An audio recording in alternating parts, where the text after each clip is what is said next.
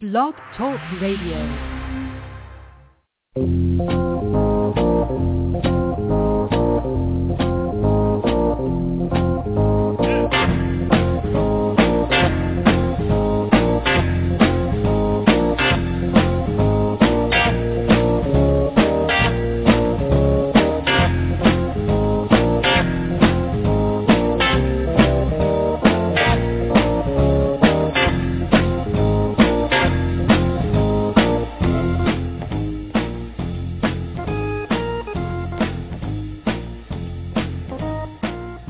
March Monogamy? No, it's March Madness. Dakota the Great Anthony. It's Fanatic Radio as well here on blogtalkradio.com. Your one-stop shop for everything. The tournament for this week's episode. Your host, Michael Gardner. With me as always, the notorious Ben Florence. Hello. With some parentals in the area. That's right. Hopefully they're listening right now. Yeah, we apologize for starting the show so late, but running a couple of errands and ran into some familiar faces, among notables Charlie Jones, Cruz, Jonathan Davis, and Tim Staples. Tim Staples! So, yes, Fanatic Radio, blogtalkradio.com, and we immediately swing out of the gate with March Madness. Absolutely. So speaking of Jonathan Davis, yes, we will begin with American University website indicates a banner season comes to a close as the American Eagles fell to Wisconsin in what was the largest victory for Wisconsin in the tournament. Well, of course, in the tournament. In Wisconsin tournament history. Oh. And also, the victory was the largest from a 2 seed since, like, the 80s.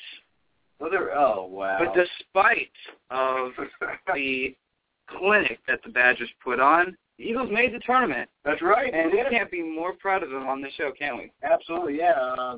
As we noted, as we've covered all season long, start of the year, they were predicted to finish where in the Patriot League? Second to last. Second to last. Not second, where they finished in the regular season. Not first, where they won the conference championship, the tournament.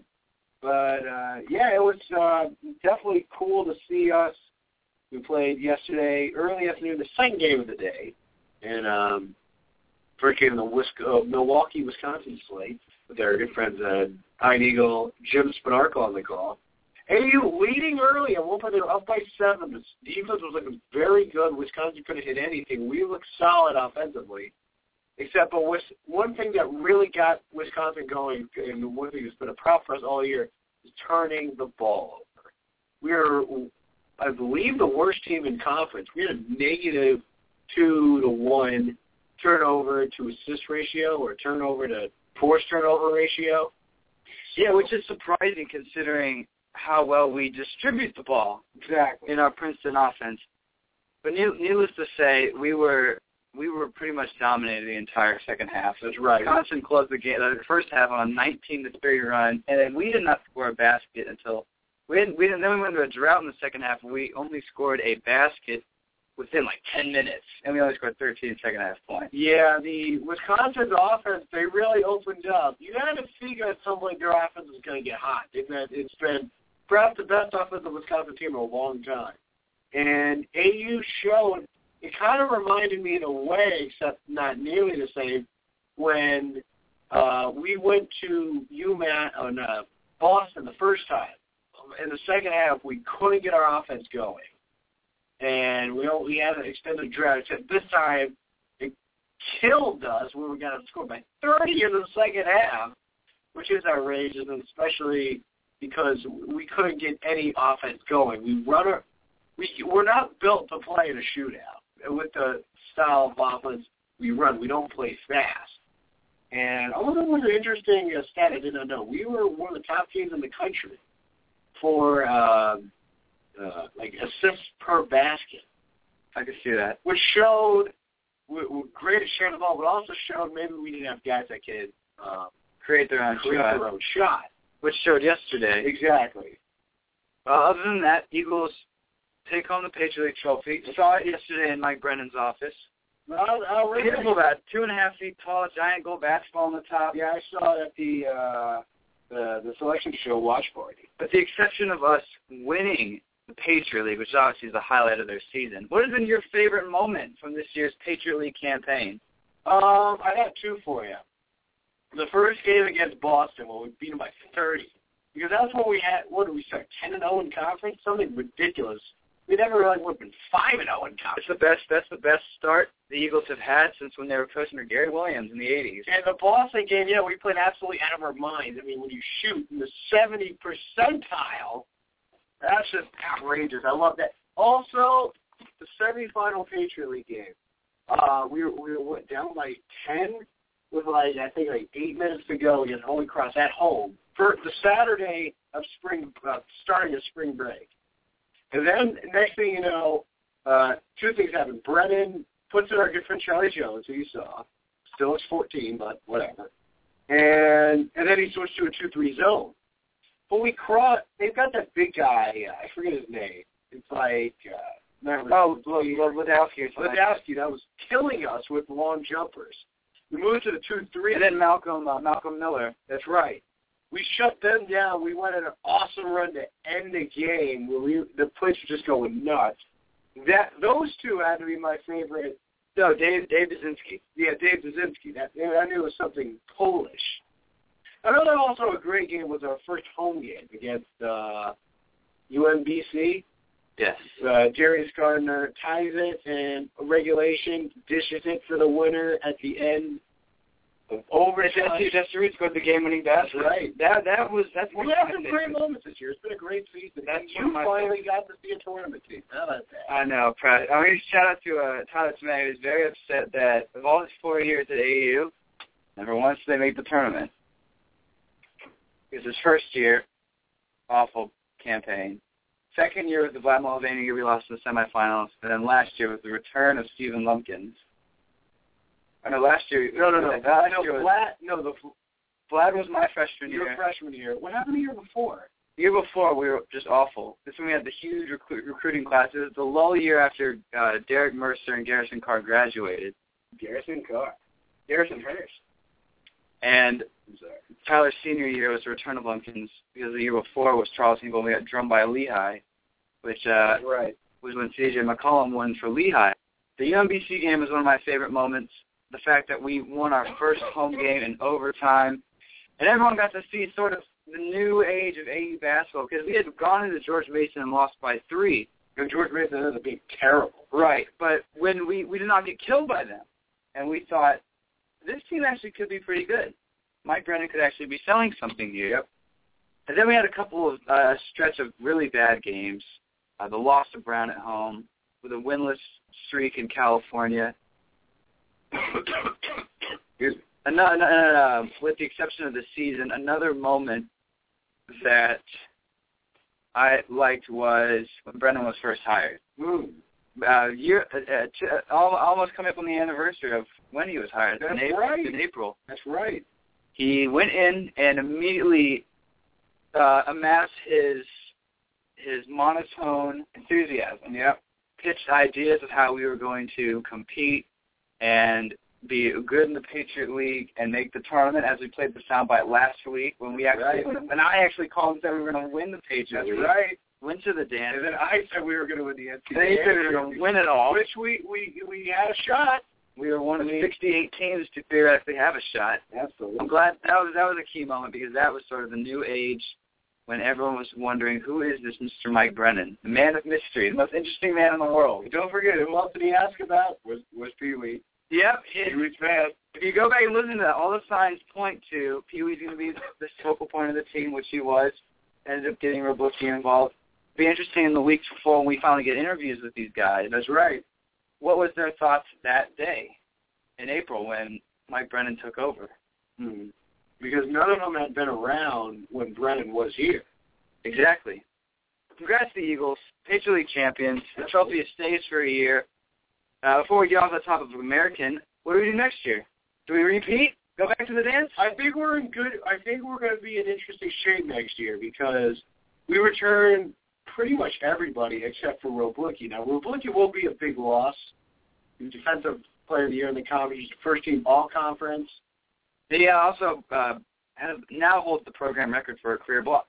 Does he really? And he also became a bit of a folk hero, as I noted on Twitter and the like. People loved him because he had the one-handed free throws, which it is, I mean, if people were, like, making an outrageous deal out of it, I mean, but we were obviously used to it. But it isn't something you see very much, but it definitely was. As Iron Eagle aptly described as mesmerizing. A great Iron Eagle. But I think it's going to be an interesting team this year because everyone's going to be back, unless, say, like Jesse Reed decides to declare for the NBA draft, which don't rule out. But then, and I actually tweeted at me, the two transfers, Kevin Panzer from Nevada Reno and Jonathan Davis from GW, another tournament team. They're playing at some point today. They play tonight, don't they? I think they play tonight against Memphis. And so, and those are a couple of big guys. Zach O'Connell will get more minutes. And when he's played this year, he hasn't been awful. He didn't get a huge amount of court time, but he's a solid player, and he hasn't been healthy either. So I think that we could definitely repeat. It wouldn't surprise me. Boston, because you still have Watson Jr., but Irving is graduating. Is Morris, is he still going to be around? Or I think so. But Boston will definitely be up there. But I think we could be, we won't sneak up on anybody like we did this year. But I think we'll be a team to certainly watch out for next year in the Patriot League, and especially because, like I said, everyone's back. They have the confidence they can do it. Like Brendan's got a year under his belt. He got a year in the system. Who knows what could happen? After all, the last time we went to the tournament, we went the next year as well. We did repeat. So that's right, under Jeff Jones, who was an assistant with Mike Brennan. How about that? How about that? I know a team that definitely could be big. I think Holy Cross returns a lot of people. That's right. And they were good this year. And they had they got a good coach. The best dressed coach in the Patriot League, I always like to say. Love the 3-piece team. They bring in. Yeah, Don Morris actually does graduate. Oh, how about that? But Watson only a sophomore. That kid's awesome. And he should have been player of the year. And good point guards usually lead good teams. Patriot League is wide open once again next year. We're excited. We're not going to go on a limb and say they're going to win the Patriot League as it's, 360 days until that happens. That's right. But all signs... Well, we will be counting it down, though. Exactly. All signs will be pointing to hopefully a host for your senior year. We didn't do that this year. Although AU did not pull off the upset, several teams yesterday did as well, which after AU lost, like 20 seconds later, good friend Vern Lundquist on the call. Now, 8 seconds to go. Kraft defensively. Sanford. 3.8. V. Sanford. Kraft all the way up. No!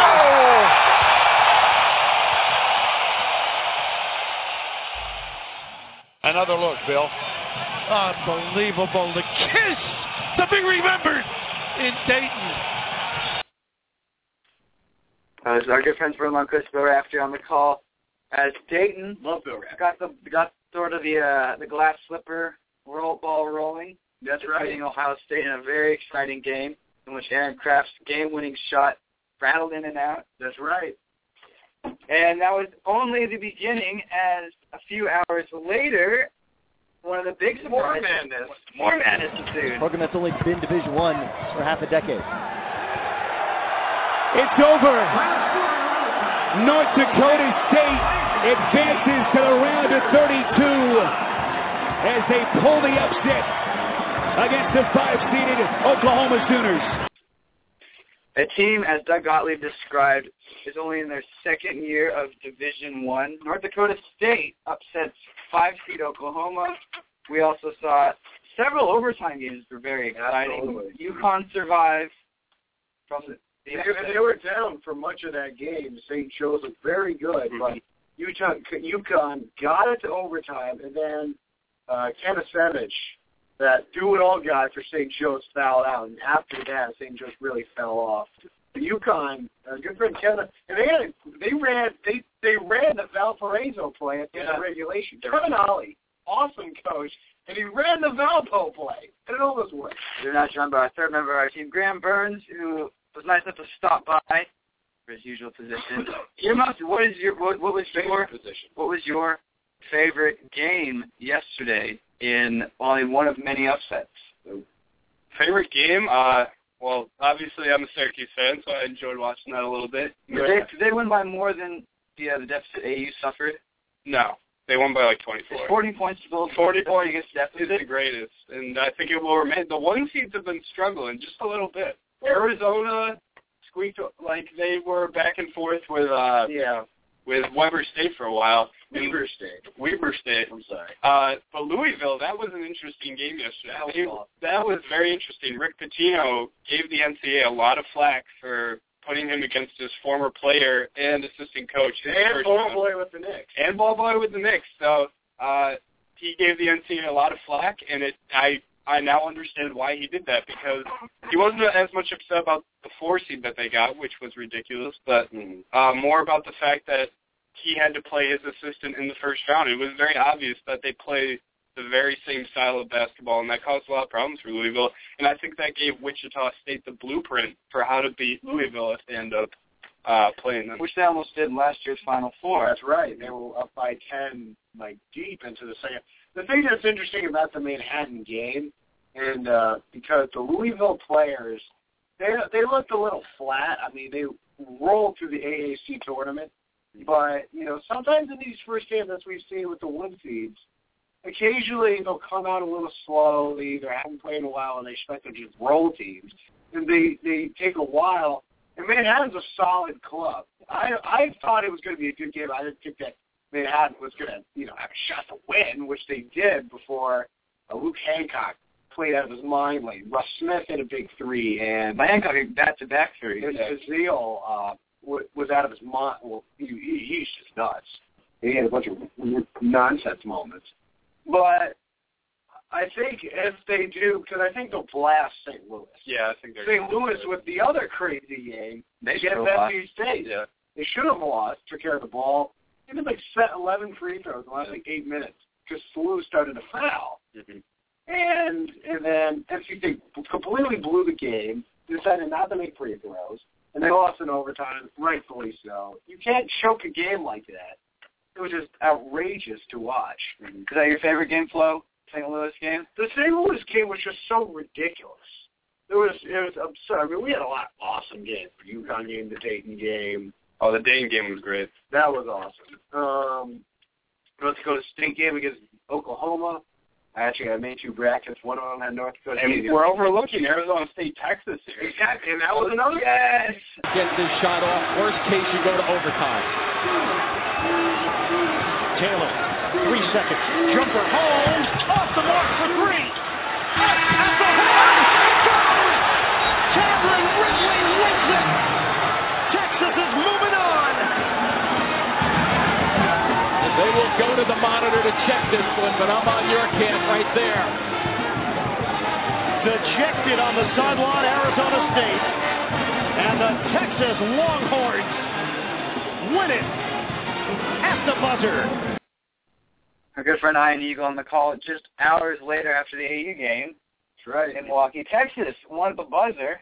Yeah. Which I think is the only, has been other than the Dayton game, which was really at the buzzer. Yeah, this has been the only buzzer beater game. That was my favorite. That was the definition of what March Madness was. Yeah, that was crazy. It was last second May. It reminded me, I told you this last night, remember the Butler Old Dominion game? That was in D.C. In 2011. When Matt Howard, there was a scramble, he put up a bunny at the horn to win the game. Yeah. And that was a tough game because that was a good ODU club. But next thing you know, then they rolled to a second straight NCAA tournament appearance. Mm-hmm. So Final Four appearance.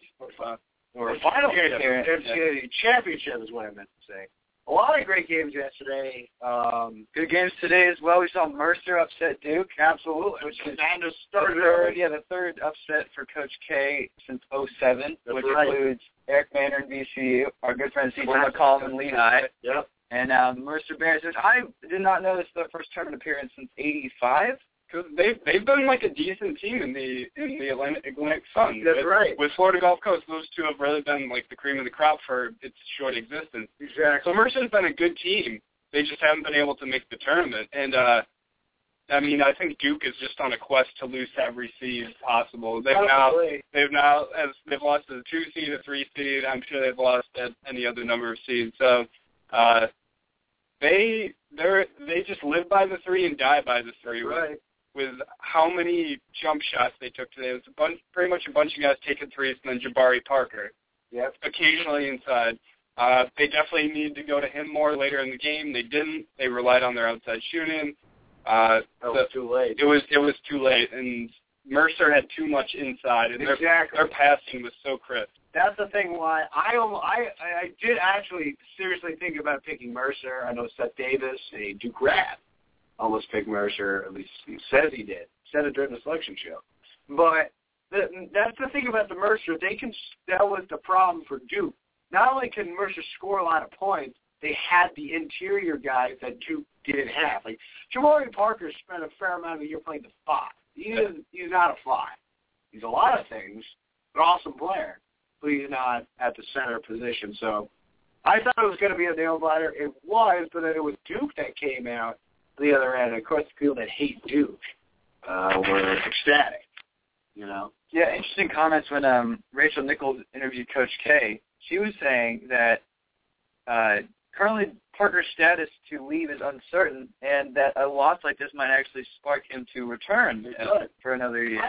Parker always seemed like a guy I could see returning. Like Wiggins, I think is going to go. Wiggins is gone. Embiid is going to go. Tom Randall's gone. Randall will go. And he hasn't even played his game yet. But Parker always struck me as a guy that he may stick around. That's why he chose Duke in his first place. Good education, and of course he will be a lottery pick every single year. I don't think he's a Marcus Smart, where his draft stock is going to drop next year. And I think even it might raise because we'll have a few guys graduating, primarily perimeter players. So his game will be, and he'll have who's the guy coming, the center next year, the number 1 recruit in the nation. His name slips me. I know who you're talking about. Yeah, he'll be coming in next year. So Parker. Yeah, another Plumlee brother. That's awesome. No, but I think that with a true center next year, he will really be able to do. He'll be able to exploit more one-on-one matchups instead of having to face constant double teams. A lot of his baskets now seem to come from tough interior putbacks. Is it Luke Kennard? No, or dunks, and so it's just. I think next year he'll be a little more refined, and he'll be able to exploit his mid-range game a little bit more. I agree 100%. So we saw Mercer win today. Stanford, Mercer with 10-7 game wasn't really an upset. We saw a lot of upsets yesterday. As the games remaining today, who is on the hot seat? I will start. I think North Carolina might lose. Yeah, it's got to be a Providence team that won the Big East in dramatic fashion. I think Providence. They have their coach and have a team with Bryce Cotton that's just is balls to the wall, have nothing to lose. That's right. Yeah, look, they really don't play any of their backups, but their starting 5 are really good. They're great at the free throw line. I love Bryce Cotton. You remember I was talking about Providence the last time we were all here. Yeah. Graham was hating on me. But Ed Cooley's a good coach, and so I think that could be a little upset today. Any other upsets? I mean, Stephen F. Austin, VCU. Absolutely. 12-5. First of all, it's a 12-5, so you have to look at it. Second of all, VCU, their Havoc defense, although, Stephen F. Austin hasn't lost since January? Since Thanksgiving. They haven't lost since the non-conference. And so they clearly have a very good team. And VCU, when their Havoc defense doesn't create turnovers, it makes it more obvious that they are a more one-dimensional team that really feeds off turnovers. They struggle in the half court. It was proved against St. Joe's. And St. Joe's took care of the ball so well in that A-10 title game that it exploited. They shot well, too. And they shot well. And I really think it's important to be careful with the ball and be very judicious with your dribble. And that's what Stephen F. Austin has how they play offensively. For Pee Wee Gardner. That's right. They play a very attacking. They play like Havoc on defense. But on offense, it's such a change of pace. They play very slow. Yeah. There are a couple other, a lot of people have Oklahoma State winning. I had that as well. I'm not a big Gonzaga guy.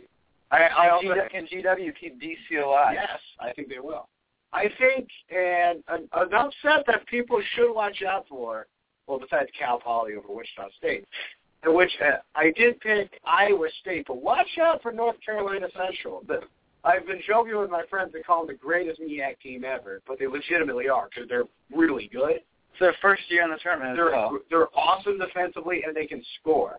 Iowa State, some people think could be in the East region, potential Final Four team, Elite Eight. I actually have them in the Final Four. Yeah. In one of my brackets, But they better watch out for this Eagles club, not the Americans. It definitely could be a game. But NC Central is a very good team. Now, naturally, watch Iowa State win by 30, but that's what we love speculating on this show. Absolutely. We'll keep you updated with the games that are currently going on. Creighton up by 6 against Louisiana Lafayette.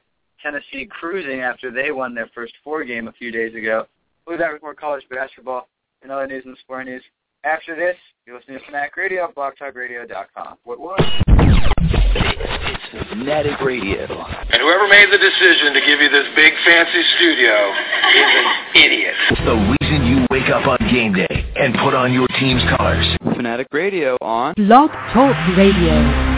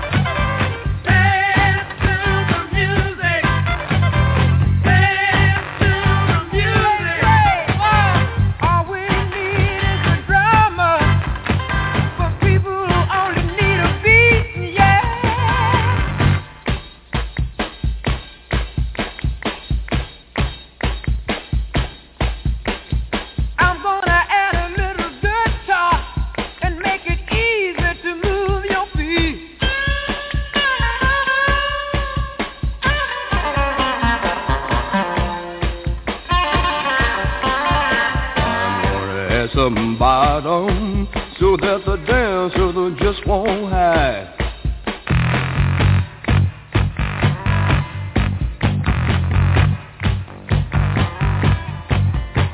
You might like to hear my organ. I fit 'em right, kinda right now.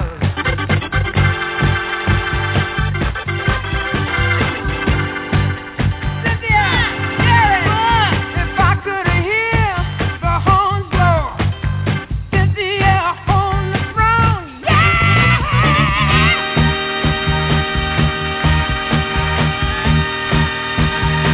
listen to me, Cynthia and Jerry got a message that says, all is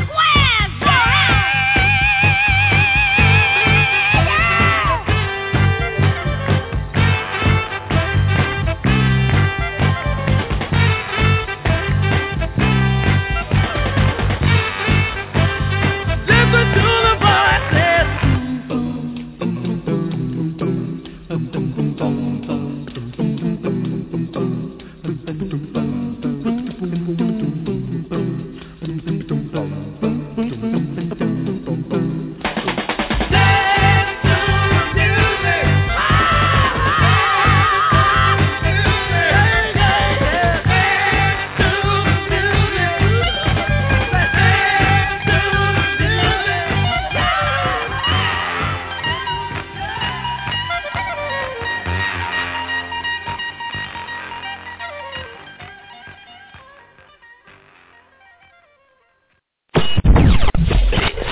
Fanatic Radio. Even with the way they're playing, we could go undefeated. The reason you wake up on game day and put on your team's colors. Fanatic Radio on Blog Talk Radio. And you and me, no matter how they toss the dice, it had to be. The only one for me is you, and you for me. So happy together, we're happy together, so happy together.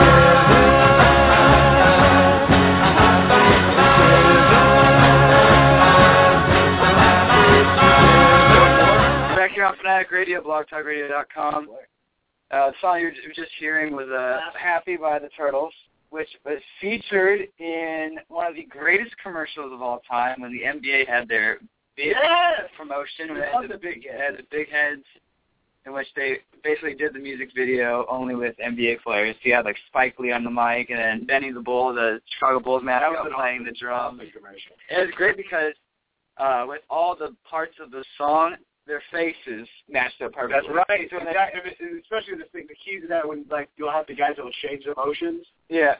We love Big Head. Big Head is always just great. Exactly. Wilson too. And so going forward in the bracket, despite all the games that are happening tonight, looking at teams moving forward, any potential bracket busters, Graham, that you see in the landscape of the 32 teams that will be playing next week. If Oregon catches fire, like they've been known to do in some of their games, when they started out the season undefeated, they could potentially beat Wisconsin, maybe bust a few Elite Eights and Final Fours there. But the two big ones are UConn over Nova and the winner of Oklahoma State, Gonzaga over Arizona. I could see Arizona definitely struggling, potentially losing, and that could hurt a lot of people. Just based off of Arizona, just some games they just play to the level of their opponent, and that's very dangerous around this time of year because of it's one and done. So when you play to the level of your opponent, you give them a chance. There's a chance they can come back. Syracuse, everybody's going to say, like they've been struggling. I could see them losing. I actually think. Do you really know? All right. Ain't nobody got time for that. Like a lot of teams struggle in the early rounds. And like in the past few years, Syracuse has absolutely destroyed in the first few rounds. I think that's because of the 2-3 zone. As they move forward, teams figure it out, and like their offensive inefficiencies are exposed. But in the earlier rounds, teams that haven't seen that defense really struggle against it. And the number one thing you can't do as a mid-major is turn the ball over. That's right. And that's what a lot of mid-majors do. Exactly. You do. Yeah, yes, exactly. Yeah. And I'm with you. I think it was Digger Phelps. Well, that was on the selection show with everyone on ESPN and Michigan State winning it all. But I believe Digger Phelps had Oklahoma State a 9 seed in the championship game. Against Michigan State. I mean, it's not that crazy because you look at that Western West region. The region is the Ouija board.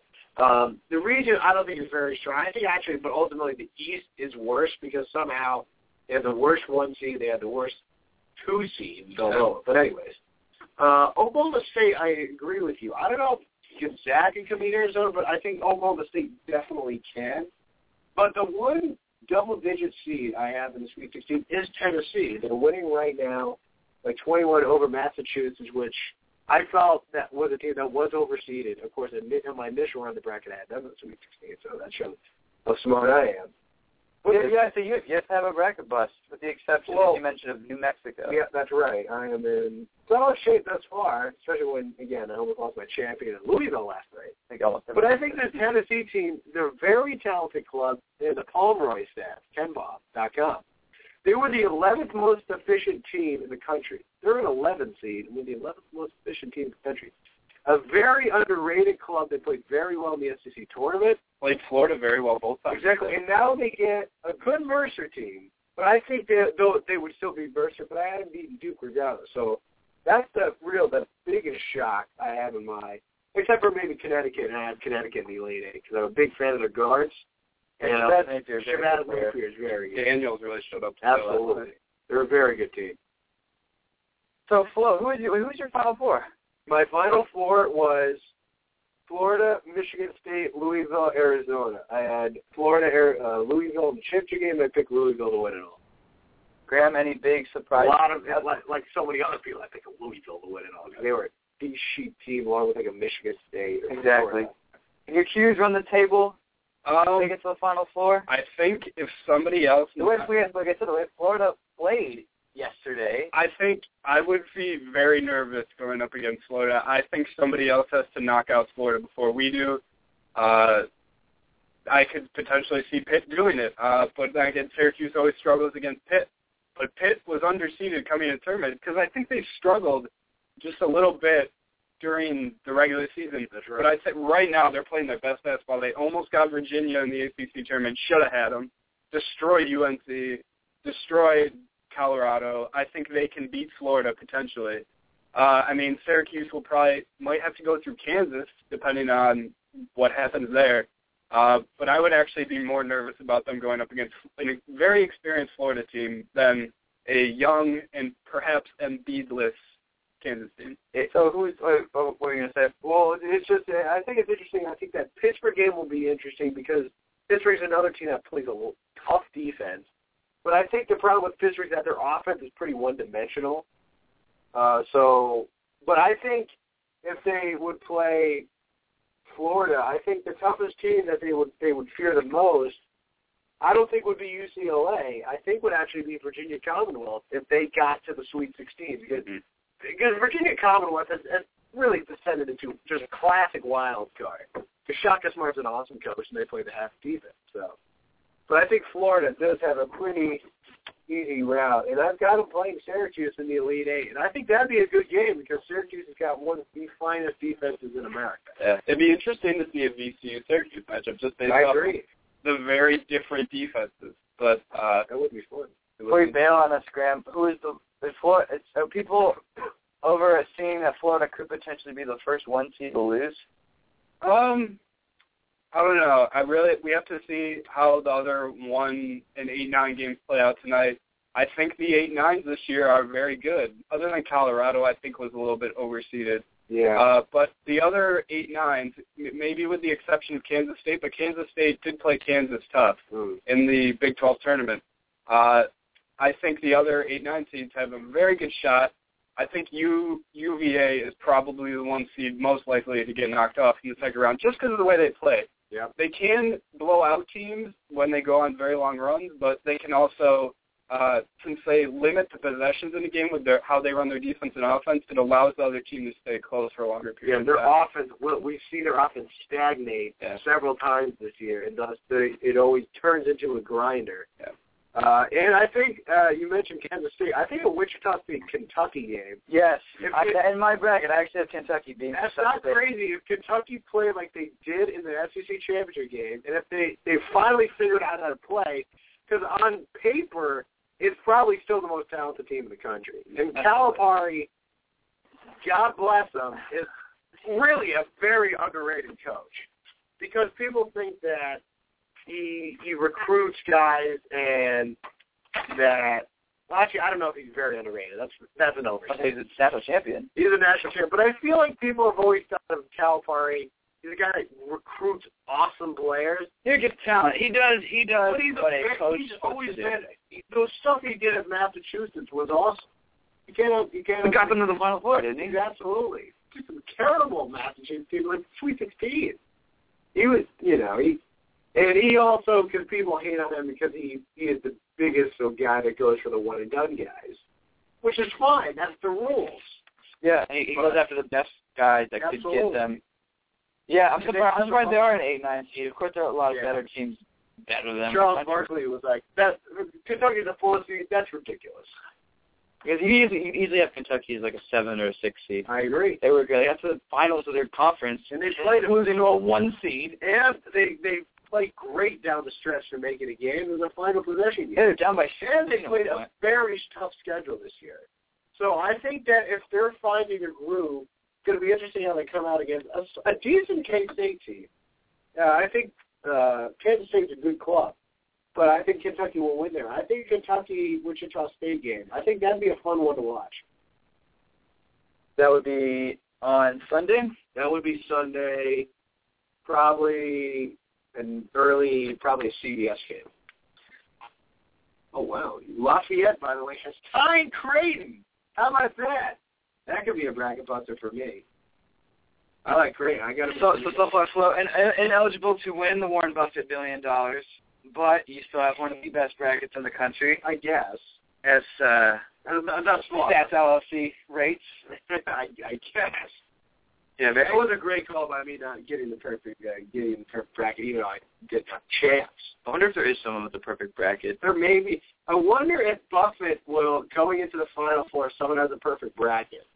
If Buffett gives you like a buyout opportunity. Yeah, exactly. So we'll switch gears from March Madness. We'll get back to the scores and updates and well. We're now joined on the line by a very good friend of mine. He is an AU alum. Well, not alum. He's still technically an AU legend. AU legend, Patriot League Goalkeeper of the Year, and now officially a member of the San Jose Earthquake. Billy Knutsen joins us. What's up, Billy? First off, congratulations. How does it feel to be officially part of pro soccer? Mike, it's awesome, man. It's a dream come true to play for my hometown team. It's something I've always wanted to do and made the most of it. So couldn't be happier about it. After, sadly, the Patriot League, your college soccer career coming to an end, and what can only be described as a game from hell in Bucknell. Yeah. What did you do to prepare up until draft day? Well, I did not really know I was going to be drafted, but I tried to stay in shape and on the chance I did, and I didn't expect to be drafted, to be honest. And on draft day, I was working out, didn't watch it, and came back to my phone after it was over and saw a bunch of tweets from random San Jose fans saying, like, welcome to the team, and I was kind of blown away. And then 4 days later, I'm in camp, and I've been there ever since. So it's been a great experience. For the average sports fan that only wishes to make it to the big leagues, what was it like to receive messages and say, hey, we're drafting you, we want you to be on this team? It was surreal, man. It's something I never thought was happening, something I've always wanted to do, but, when it actually becomes reality, you're pretty starstruck, and it's honestly hard to explain. But it's been best experience of my life, and I'm very thankful for the opportunity. What's been the best part so far? I think just the atmosphere and the guys on the team. Obviously, going in, it's as a rookie, you can be pretty intimidated, but the guys on the team could not be more welcoming and like encouraging, and just want me and the group to get better. So it's I enjoy going into practice every day and enjoy seeing everyone on the team. What is it like going, to practice and camp with arguably one of the best players of the league, potential World Cup players, guys like Clarence Goodson and former MVP Chris Wondolowski? It's awesome. I mean, they bring experience and talent level that I have never been a part of before, ever experienced before, and they couldn't be better guys. They're extremely humble and just want to go in and work hard, and they really help the team get better as a whole. So it's it's unreal, playing with people that are going to the World Cup in a couple months. It's especially coming from one of the smaller schools, a smaller school in the in college level. So it's a big jump, but I'm really cherishing the opportunity. What is your words of wisdom for now the potential fans that you will have, that you could tell aspiring kids? Basically, what advice would you give to someone that is in your shoes, that will be in your shoes down the road? I've always kind of been a big fan of just trying to control what you can control. So for me, that means staying in as best shape as possible, having good attitude, and just trying not giving anyone a reason to not want to be around you. So that I've kind of believe that investing in my character more than my talent and my work ethic, then it'd be better. So I think just keep a strong work ethic and be ready to outwork anyone that you're competing against. And anyone special that you'd like to thank for getting you in the situation that you're in now? There's so many people. Obviously, all my coaches that I've been through that have taught me everything I know. And I'll probably definitely have to give a special shout out to Sean Kuykendall, recently passed away, and he was a big influence in my life and kind of steered me toward this goal and helped me accomplish it. And I got to say goodbye to him before he passed away, but he's in a better place now. All right, we'll get you out of here on this. First off, what is your new number so we can go splurge on San Jose Earthquake jerseys? 31. I didn't get to pick this one, so. I'm 31 right now. I'll see if I can change it back to my 27s in college, but I think someone's already taken it. Yeah, is there someone on number 27? Yeah, actually, one of my friends, he got drafted with me, Joe Sophia. He's from UCLA, an amazing defender, but he had a similar story of coming in as a freshman to UCLA and being given number 27 and then keeping it all 4 years because he actually liked it. So. And final question, what has been sort of the best, I guess not the best moment because obviously it's getting drafted, getting signed, but what's been the funniest moment or sort of the biggest eye-opening experience that you've had? I think the first couple of days of just kind of, going in and training with the Earthquakes. This is a team that I've grown up watching and grown up being a fan of, and going in those first couple of days and just being like, seeing all these people that I consider to be like legends, and now they're like joking with me and we're just like having a laugh about things. It's that's probably been the best. So just like getting to know the guys on the team has been amazing. All right, he's Billy Knutsen, recent acquisition to the San Jose Earthquake. DC United fans will not be seeing them because DC United travels to San Jose, but you actually do come to Dallas, so expect to see me and Ryan Morales in the stands, completely out of our minds. Thank you once again for joining us, Billy. Yeah, thanks for having me.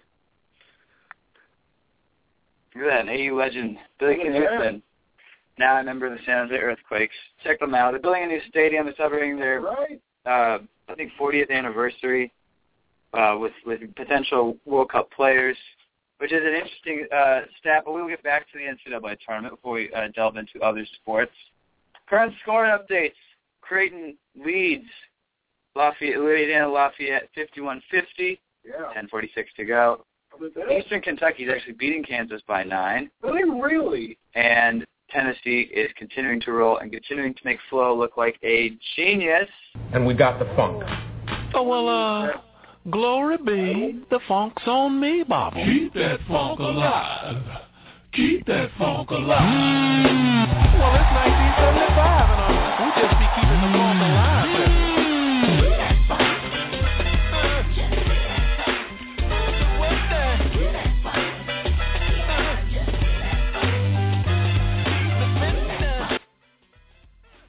It's time for our critically acclaimed segment, Tweets from Flo, sponsored by BFlow360.com. You can get great women's tournament predictions in which the Ben Florence has a Final Four of UConn, Stanford, Notre Dame, West Virginia, 1s and 2 seeds, with my boy Gino Auriemma winning it all. Haven't bad. I noticed, have you done one for free agency in the NFL? I have not done one. What has been your thoughts? Obviously Gucci has a sponsor on your blog. Is that true? We see it firsthand. What has been the biggest? Completely going 180, but college for football. What has been the biggest trade?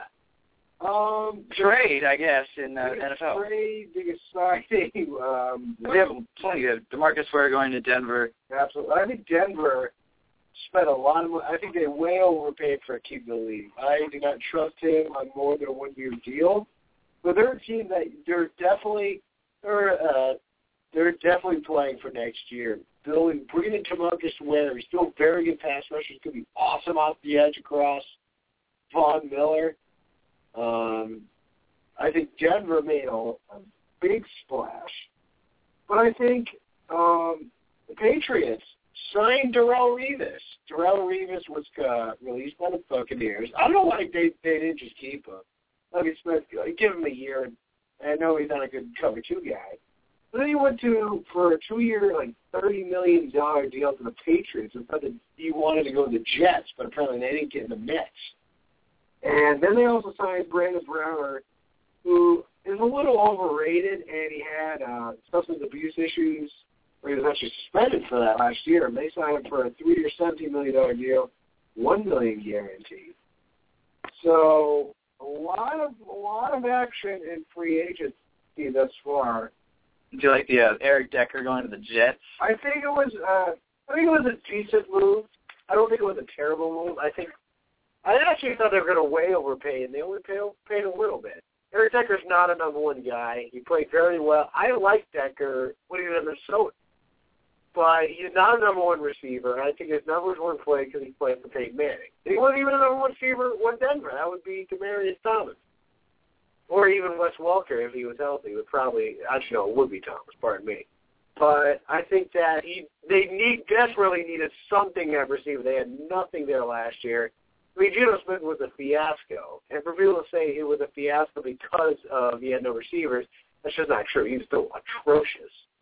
But if you're going to give a guy, you got to give him at least the weapons around him. So if he fails, then he has no excuse. So I don't think it was a terrible signing. I think it was a great signing. So right in the middle. Well, my favorite signings was Julius Peppers to your Pats, which I said the other day it could be a shoo-in to make the Super Bowl, and I still stick by that. They were probably one of the best in the NFC, with the fact that you now bring Peppers, who's a very good defensive player. Although a shell of himself, though. Yeah, it's true, but usually NFL teams bring in old guys to sort of inspire the rookies and young guys, and they return Eddie Lacy, who was NFL Offensive Rookie of the Year. Right. Aaron Rodgers, full health, he can definitely run the table because last year's NFC North was a mess. Excuse me. Of course, Golden Tate did go to the Lions. That's right. But they overpaid for him, but he's a solid fit there. Lions still don't really have a good secondary. That's right. Oh, no. And the Bears are a mess. Yeah, Bears are defensive. They were known for their defense. And they're stuck with Cutler till, 2020? Well, Cutler, I like Cutler more than people give him credit for. But that's not the most important free agent signing of the offseason because on March 24th, Flo's boy Mike Francesa begins his new tenure at Fox Sports 1. Yeah. Give your boy a shout-out. What can we expect from Fox Sports Zone? Fox Sports Zone, yeah, Francesa. It's going to be coming to Fox Sports 1 this Monday. He's going to be on 1 to 4 on Fox Sports 1, 4 to 6, Fox Sports 2. That was an interesting wrinkle. It was reported about a month ago that it seemed like he was going to go to Fox Sports 1. But then the Fox Sports 2 angle, which I think is a good move, get some more exposure. Fox Sports 2, and it gives Fox Sports 1 some more afternoon, earlier programming. Now you could say that, East Coast Spies are doing a local New York sports show, which is true. But it's not like Francesa talks solely about Yankees and the Giants and all that. You will talk about the main stuff, but it's still a New York show. New York's the biggest market, so you're getting some more, getting more of an identity in New York. And also, New York fans are everywhere, including right here. So I'm excited for it. I think it's going to be great. I can't wait. Because with Fox Sports 1, it's on the rise to be a pretty dominant channel. Well, I don't know about that. Well, better than the Yes Network. Well, obviously, because that's a regional sports network. So that means there'll be more mangas. Absolutely. More Diet Coke. More just straight-up shenanigans. And the best part about it, now, the two top shows in WFAN, the morning show, and now for some of the both being simulcast on national network. That's right, the CBS Sports Network. Boomer and Carson show. Boomer and Carton on weekday mornings. So that means third in line has to be us. Absolutely. We should be on. Of course, we can't be on NBC Sports Next. That's Dan Patrick's show. And we love the Dan Patrick show. We do love it. We can't do anything. No, but we got the Friday. It's a 1 hour a week Friday show. Exactly. If anyone is listening to this, we would love to be simulcasted. Do it. We will have great sponsors. We have great banter. And fantastic banter. And every once in a while, we'll throw in a stat here and there. Other big names, other big stories. Interesting is Jonathan Martin is returning to his former college coach, Jim Harbaugh, and now at the San Francisco 49ers. Having a new start could be good. 49ers team that has the chance to make their third straight NFC title game. Potential team to get back to the Super Bowl. Johnny Football is close to trademarking the Johnny Football name. How about that? Featured in a McDonald's commercial throughout the tournament with our very good friend LeBron James. Right. Opening day coming up? I think is that next week. Well, technically, I think tomorrow the Dodgers and the Diamondbacks are playing a couple games in Sydney, Australia. But I think we still have another week until opening day kicks off. I'd have to take a look at that. So next week will be our baseball preview. We'll give you everything you need to know on the good old March 30th. So that is a week from this Sunday. I asked the SportsIllustrated.com report says former UConn coach Jim Calhoun could be interested in the Boston College job. Speaking of that, Wait. What?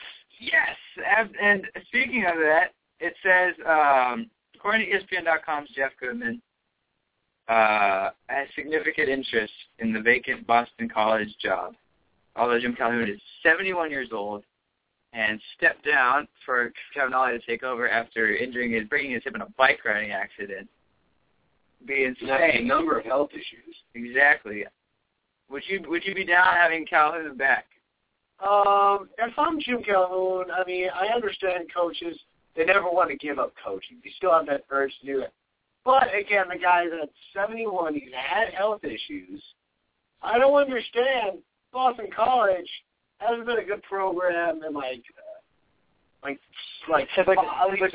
double years. That's right. And Troy Bell and Dante Jones. No, he didn't go. He's Duke. No, I always lump those two together.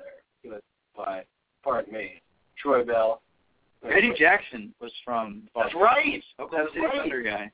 But if I'm Jim Calhoun, I don't know why he do it. I still think he could coach. I don't know why he would do it because he has the health issues, and he's 71. But for Boston College, I mean, it'd be a good fit. He's a Northeast flagship.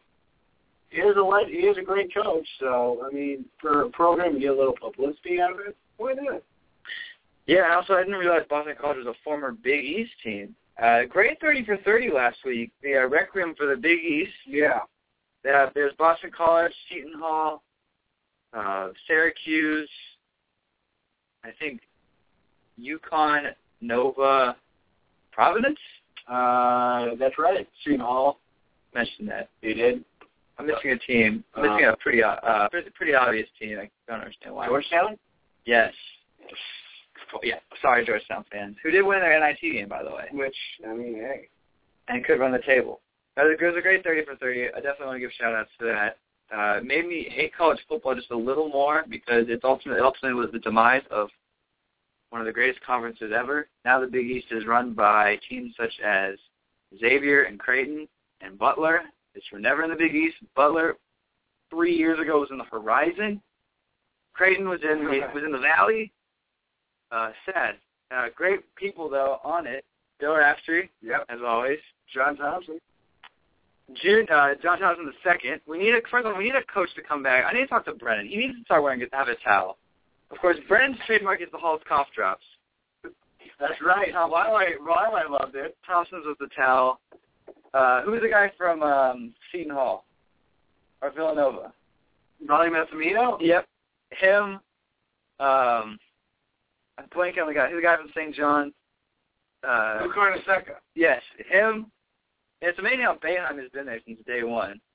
It's great. Another Big East lover. Shout out to Mike Gambardella. Hopefully he's listening to this show.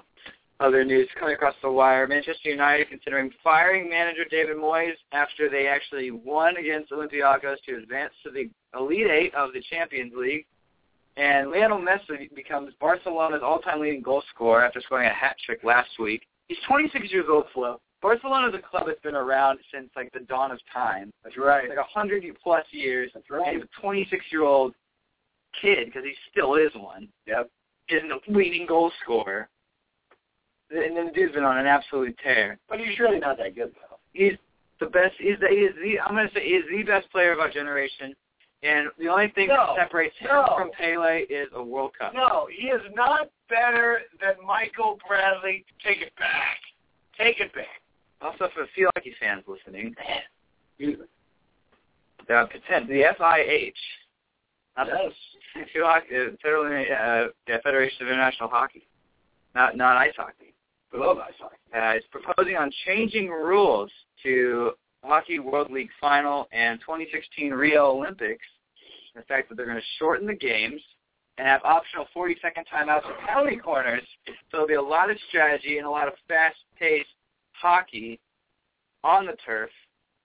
But I mean, that's a joke. I mean, that's funny. That's in 2016 for the Olympics. The World Cup, which is in great danger, only 3 months away, and only half the stuff isn't built. An amazing AP article I read last Sunday says that they were promised they had $8 billion of renovations, subways, infrastructure, airports, and nearly probably about 70% of it's complete. It's 3 months away.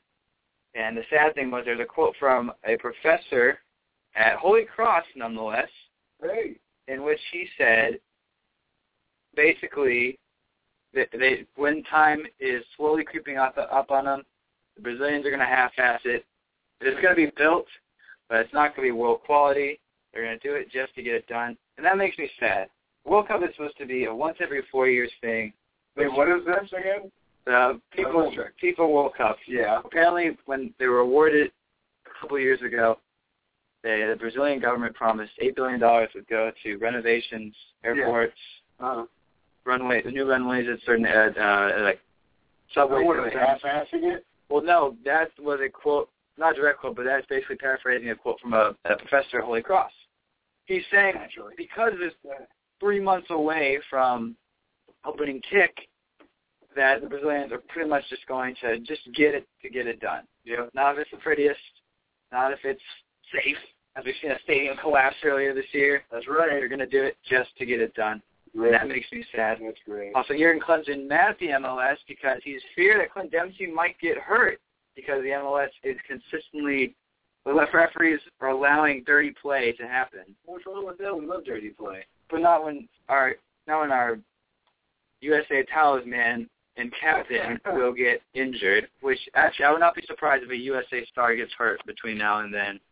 That's opening up another can of worms. Quick score updates. Kansas still losing. How about that? 3 minutes left in the first, 27-22 against Eastern Kentucky. By the way, I got a rant to go on. It's against, I was at Missouri last week. How was that? It was great. And I had my buddy of mine who's actually going to be coming in tomorrow.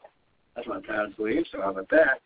But here's what I don't understand with Kansas, Missouri. It's University of Kansas, University of Missouri. Kansas goes by KU. Missouri goes by MU. How does that make sense? That's true. It would be UM. It should be UM. UK. UK. I understand UK is Kentucky. I think UM is Miami. And UM is Miami. But, I mean, come on now. Let's be real here. And Missouri is like one of the oldest schools in America. Well, actually, I don't know about that. But it's like, you know, one of the oldest schools west of the mighty Mississippi. The mighty Anaconda. You are the height of just too much rate. Creighton leads 65-58. Gonzaga leads 21-16. Creighton game's actually winding down. 4 minutes left in the first half. Tennessee did win, so they take on Mercer. Interesting second-round games. I'd love to see how Harvard comes out against Michigan State. Want to give a quick shout out to Matt Frischella, who is currently the only person from my high school alive. 3 Highland Park alums entered. Only 1 remains. James Frischella's team lost to North Dakota State, and Will Miller's team of Mount St. Mary's lost to Albany. I do want to end the show on my rant about Tennessee. For those college basketball aficionados, they were a team that played in the first 4, beating Iowa, which makes me mad because that means Tennessee has a chance to make it to the Sweet 16, which would be the 3rd year in a row that so first 4 to the Sweet 16. The others, VCU is Shaka Smart when they made the Final 4, which was fantastic. And now Shaka Smart's a hero in the good old Commonwealth of Virginia. Absolutely. And then the second team was LaSalle last year. Makes me mad. I do not like the first 4. It is pretty awful. It ruins the tournament. It basically gives teams that really shouldn't be in the tournament a second chance. And so obviously the mindset going into it is we have new life. We have nothing to lose now. Teams play that new momentum. Teams play like that way, and then they make the Sweet 16. And it doesn't feel like the tournament either. I mean, Greg Doyle, CBS Sports, I covered an awesome piece of that. How much of a joke it is. Because nobody really, save for Turner, save for the NCAA, and save for Turner, nobody treats it like the tournament. I mean, people it becomes almost like afterthought to the NIT, which I mean, I do love the NIT, but I mean, we talked about this earlier in the day, but I mean, I hate greed like that. Just come on. Have to get rid of it. It's ruining it. It's ruining America. That's 3 straight years. A line has to be drawn in the sand. Jay Billis hates it. I mean, Jay Billis is pretty much the voice of college basketball. Voice of America. Great radio station. You're going to learn today. You're going to learn today. But needless to say, they might actually make the Sweet 16, which would be, I mean, not bad. Tennessee was a pretty bad team in a bad conference this year. Yeah. But I digress. Also, any shout-outs you want to give for you on the show? I want to give a shout-out to my parents. I think they're listening right now. If not, they can listen to the podcast on iTunes. Absolutely, that's right. Or on people360.com. That's currently the only thing we're simulcast on. Let's be on the airways, though. So we remember that. We love to be on an actual radio station. Any other shout-outs? My buddy Jeff's going to be in town next few days. That'll be great. I just hope we get some more great March Madness action. I want to give a shout-out to a senior and a freshman. Well, first, the senior, Doug McDermott, who is 3 minutes, 32 seconds away from advancing.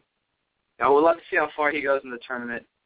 Win or lose, it's been an absolute treat watching him. I've watched college basketball, and very few players stick out in my mind of all-around good players. J.J. Redick was a good player. He couldn't shoot pretty much from anywhere. But that was pretty much it. He was just a shooter. Adam Morrison the same way, but leading a very small Gonzaga team. Doug McDermott, though, is such a rare breed. Yes. It's almost like, when is the next time a Doug McDermott is going to happen?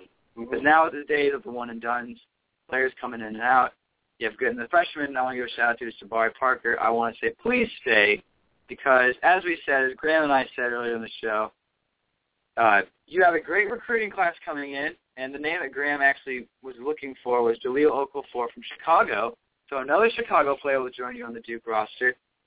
Justice Winslow from Houston out of St. John's High School. Yep. Wonder if Pee-wee knows him. Hey. Actually, guys from Pee-wee's High School play for Oregon, still in the tournament. How about that? So Houston Yates still alive. So basically we're still alive, too. Exactly.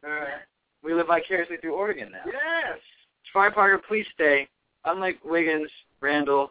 First of all, Randall's a beast, by the way. Randall is huge, and he'll probably go to the NBA. But it's sad because I don't want Jabari Parker to go. One, because any player that leaves Duke early is stupid. I agree. Because you lose a world-class education. You lose a chance to play with the coach of USA. I mean, it's different, like, going and playing for Bill Self, Roy Williams, playing for Mike Krzyzewski. He is the Mr. College basketball. And hopefully this loss to Mercer will spur you to come back. I think Quinn Cook is still there next year. Because if Shelly wins. Yeah. The list goes on. Your boy Grant Hill, Christian Leitner, Elton Brand. Yeah. Well, what's interesting with Duke is that... Please stay. Yeah, exactly. Well, actually, what I was going to talk about was the Adam Silver, apparently, the new commissioner of the NBA. Still feels weird saying, it's been a month that we don't have a commissioner, David Silver. The Angels, Adam Silver, who I like a lot thus far, has shown an open mind. It seems like one of the big things he wants to do, well, besides saving the draft lottery, which is a mess, but as shown by what's going on in Philly. Mike Friel will be joining us on the show next week to talk about what in the world is going on in the city of Brooklyn. But it seems like one of the top things on the agenda for Adam Silver is moving to a 2-year after graduation, which I think is a good move. I would like for it to be is like what you do in baseball, basically. You can either come out after high school or you got to stay 2 years. And I think the NFL is 2 years as well. You have to be a junior. Exactly, or 3 years. 3 years, so, which makes sense with football. And apparently the NFL is getting sued again for more concussions, so we'll be following that with great detail. But yeah, actually, Nicole Auerbach of USA Today last week said that it's something that only the NBA can control. She would like it in a perfect world. She doesn't really care, but she would like to see the 2 years, as would our good friend Sir Charles Barkley. That's right. So I would like to see 3 years, but that's not good. Well, I still think you should be allowed to come out after high school.